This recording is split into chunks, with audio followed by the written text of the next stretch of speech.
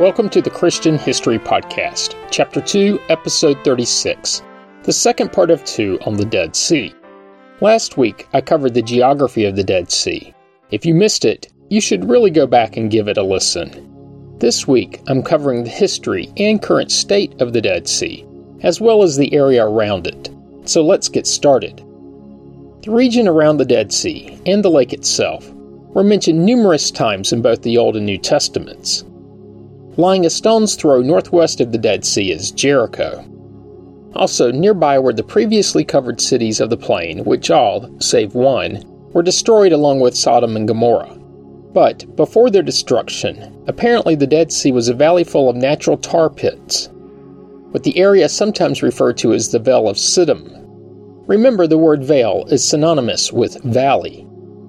Not to forget, David was said to have hidden from Saul in the nearby area of En-Gedi. Of course, he wasn't the king living in the caves, but was on the run, a BC fugitive.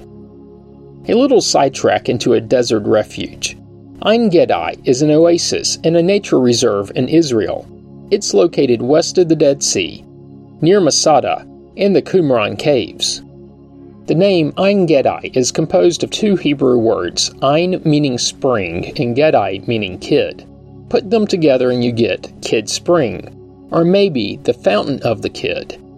But in this case, a kid is not a child, but a young goat.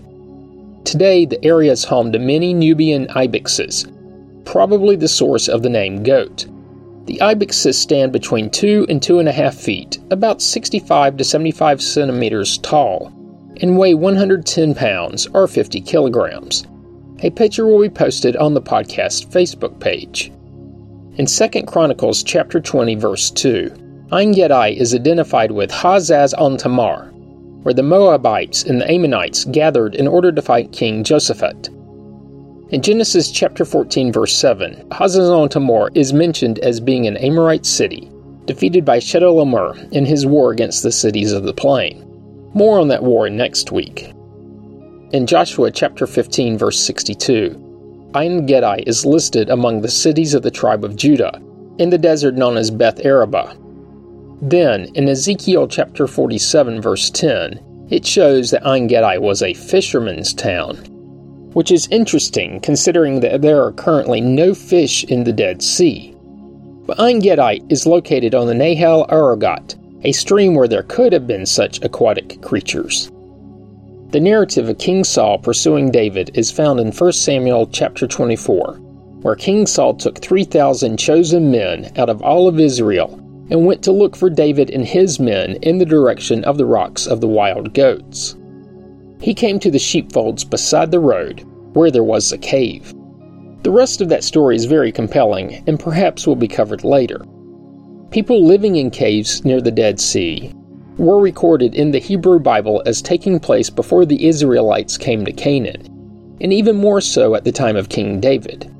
The Song of Solomon in chapter 1 waxes of the vineyards of En-Gedi, where apparently henna blossomed. During the Greco-Roman period, En-Gedi was home to a Jewish population. It was also an important source of balsam for the Greco-Roman world, until its destruction by the Byzantine Emperor Justinian. Similar to a previous episode, and as a testament to the longevity of ceramics, a synagogue mosaic remains that records En-Gedi's previous prosperity. It includes a Judeo-Aramaic inscription, and is now on display at Jerusalem's Schottenstein Campus Museum. The mosaic warns the indigenous inhabitants against revealing the town's secret, which of course raises absolutely no curiosity or suspicion. It is thought that the secret may have been the process of extraction and preparation of the valuable balsam resin, but this was not stated on the inscription itself. En-Gedi was mentioned many times in the Mishnah as producing the persimmon for the temple's fragrance and for export, also using a secret recipe. But it seems this secret wasn't as valuable as the balsam, as warning concerning its disclosure have not been found. Also, ritual salt, known as sodomite salt, came from the region. It was an essential mineral for the temple's holy incense, but was said to be dangerous for home use and could cause blindness. Of course, I couldn't publish an episode on the geography of the area without mentioning the Jewish Roman historian Flavius Josephus. He writes of how the Sicarii, who fought the Romans until their defeat and mass suicide at Masada, plundered local villages including Ein Gedi. At Ein Gedi, they drove out the defenders and killed over 700 women and children who could not run away. More on the Sicarii later, but for now, back to the Dead Sea. In Ezekiel chapter 47, there is a very specific prophecy that describes in vivid detail how the sea will be healed and made fresh, becoming a normal lake capable of supporting marine life. But curiously, its swamps and marshes will remain salty. Another prophecy is found in Zechariah chapter 14, where it states that living waters shall flow from Jerusalem, half of them to the eastern sea, thought to be the Dead Sea, and half of them to the western sea, believed to be the Mediterranean. None other than Aristotle, the Greek philosopher and scientist, wrote about the brine lake. The Nabateans, along with others, discovered the value of the lumps of natural asphalt that constantly rose to the surface where they could be gathered with nets. The product was then exported to Egyptians, who were apparently steady customers, as they used the asphalt in the embalming process that created their legendary mummies. The Nabateans were an Arab people who inhabited northern Arabia and the southern Levant. Their villages and cities were throughout the area. The most well-known of the cities was Rakhmu, which is now called Petra. You would recognize it if you saw it, and you can see it, as a picture is posted on the podcast's Facebook page. Nabatean was the borderland between Arabia and Syria, from the Euphrates to the Red Sea.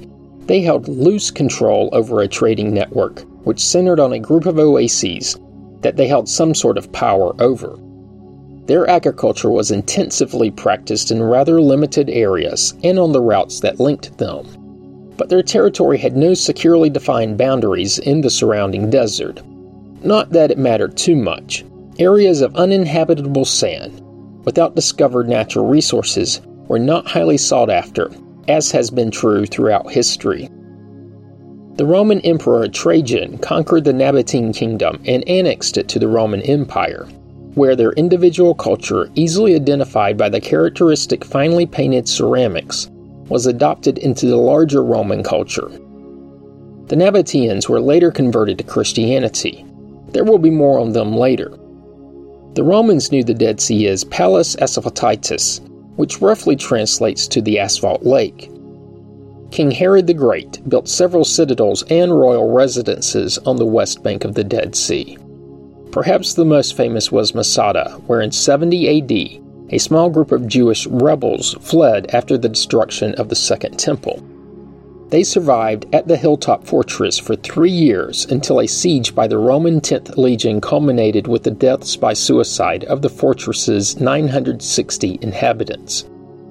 Like so many things, there will be much more on this incident in a future episode. Another historically important fortress was Macharius on the eastern bank of the lake. Macharius is also on a fortified hilltop, but in this case, it was more of a palace than a fortress. The site is located in what is now Jordan, about 16 miles or 25 kilometers southeast of the mouth of the Jordan River, on the eastern side of the Dead Sea. Once again, Flavius Josephus writes of it. He believed it to be the location of the imprisonment and execution of John the Baptist.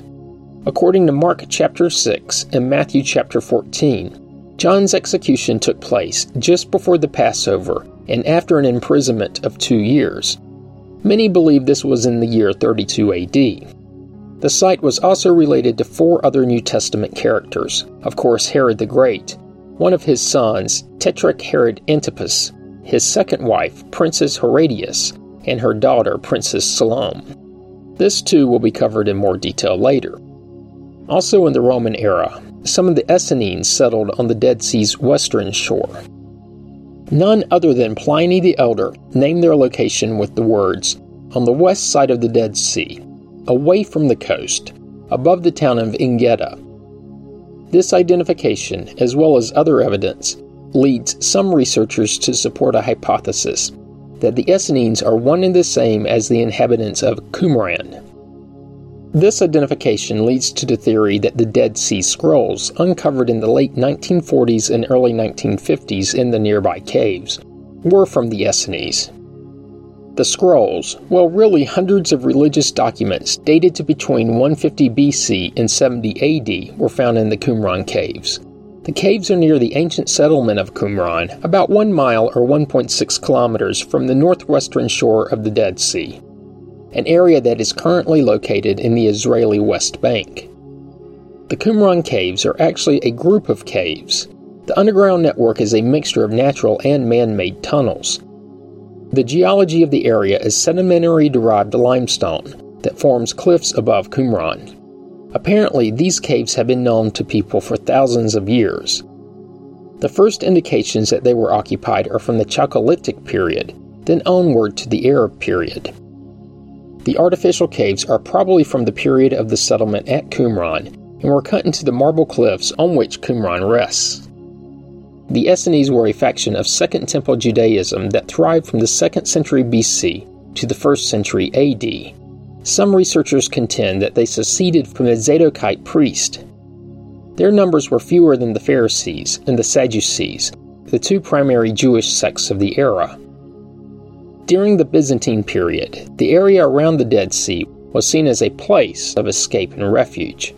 The inaccessibility of the region attracted Greek Orthodox monks. They built their monasteries in the region. The St. George Monastery in Wadi Kelt still stands to this day. Well, in some sense, it still stands. The original cliff-hanging St. George's Monastery was founded in the 4th century AD by a few monks who were looking to completely immerse themselves in the monastic existence. The monks, probably the most well-known being the hermit John of Thebes, eventually occupied a site near a cave, where it is believed the prophet Elijah was fed by ravens, as found in 1 Kings. The monastery was razed by the Persians and then rebuilt by the Crusaders before being abandoned. Then in 1878, a Greek monk known as Kallinikos settled in the ruins and began the rebuilding effort. He finished his renovation some 23 years later in 1901. And, even today, there are still a few Greek Orthodox monks who inhabit the monastery. In the late 19th century, the Jordan River and the Dead Sea were surveyed by boat by many European explorers, which probably to the locals had to seem a little odd. I guess they're characterized as explorers because the area is far too well known to be discovered. It was during this period that the so-called Moabite stone was found. You will also see this stone referred to as the Mesha stone. The stone itself and the meaning of its contents will be covered in the future. In 1868, on a mesa east of the Dead Sea, antiquities dealer Moses Wilhelm Shapira, and the irony of his name is not lost on me, and his partner Salem al-Karua allegedly forged and sold a whole range of presumed Moabite artifacts. And since the business was going so well, a few years later, in 1883, Moses Sherpa exhibited what is now known as the Sherpa strips. These were allegedly an ancient scroll written on leather strips, which he asserted were found near the Dead Sea. The strips were later declared to be forgeries, and the disgraced Sherpa's life ended in an unrecoverable downward spiral. In the early 20th century, the region, and the Dead Sea specifically, began to attract interest from industrialists and chemists who determined the lake was a natural deposit of potash, or for you chemists in the audience, potassium chloride. It was also a good source of bromine. Like I've mentioned before, potash is used in agricultural fertilizer. Bromine was used as an additive in gasoline, but over the past 40 years it has been phased out. But bromine is still used in pesticides, flame retardants, pharmaceuticals, and even fabric dyes. And now, to switch gears and take a quick look at the current state of the lake itself. In 1930, the surface area of the lake was 410 square miles, or just over 1,000 square kilometers. Also at that time, the surface level was 1,280 feet, or 390 meters below sea level. And, beginning then, the level and surface area has not only been consistently measured, but these measurements have been recorded so that the trends can easily be seen. The recorded measurements show that in the recent past, the lake has been rapidly shrinking. The shrinkage is primarily attributed to the diversion of incoming water from the Jordan River to agricultural irrigation. At the opposite end of the lake, water is fed via a canal to a company known as the Dead Sea Works. This enterprise converts the lake's water into salt and potash.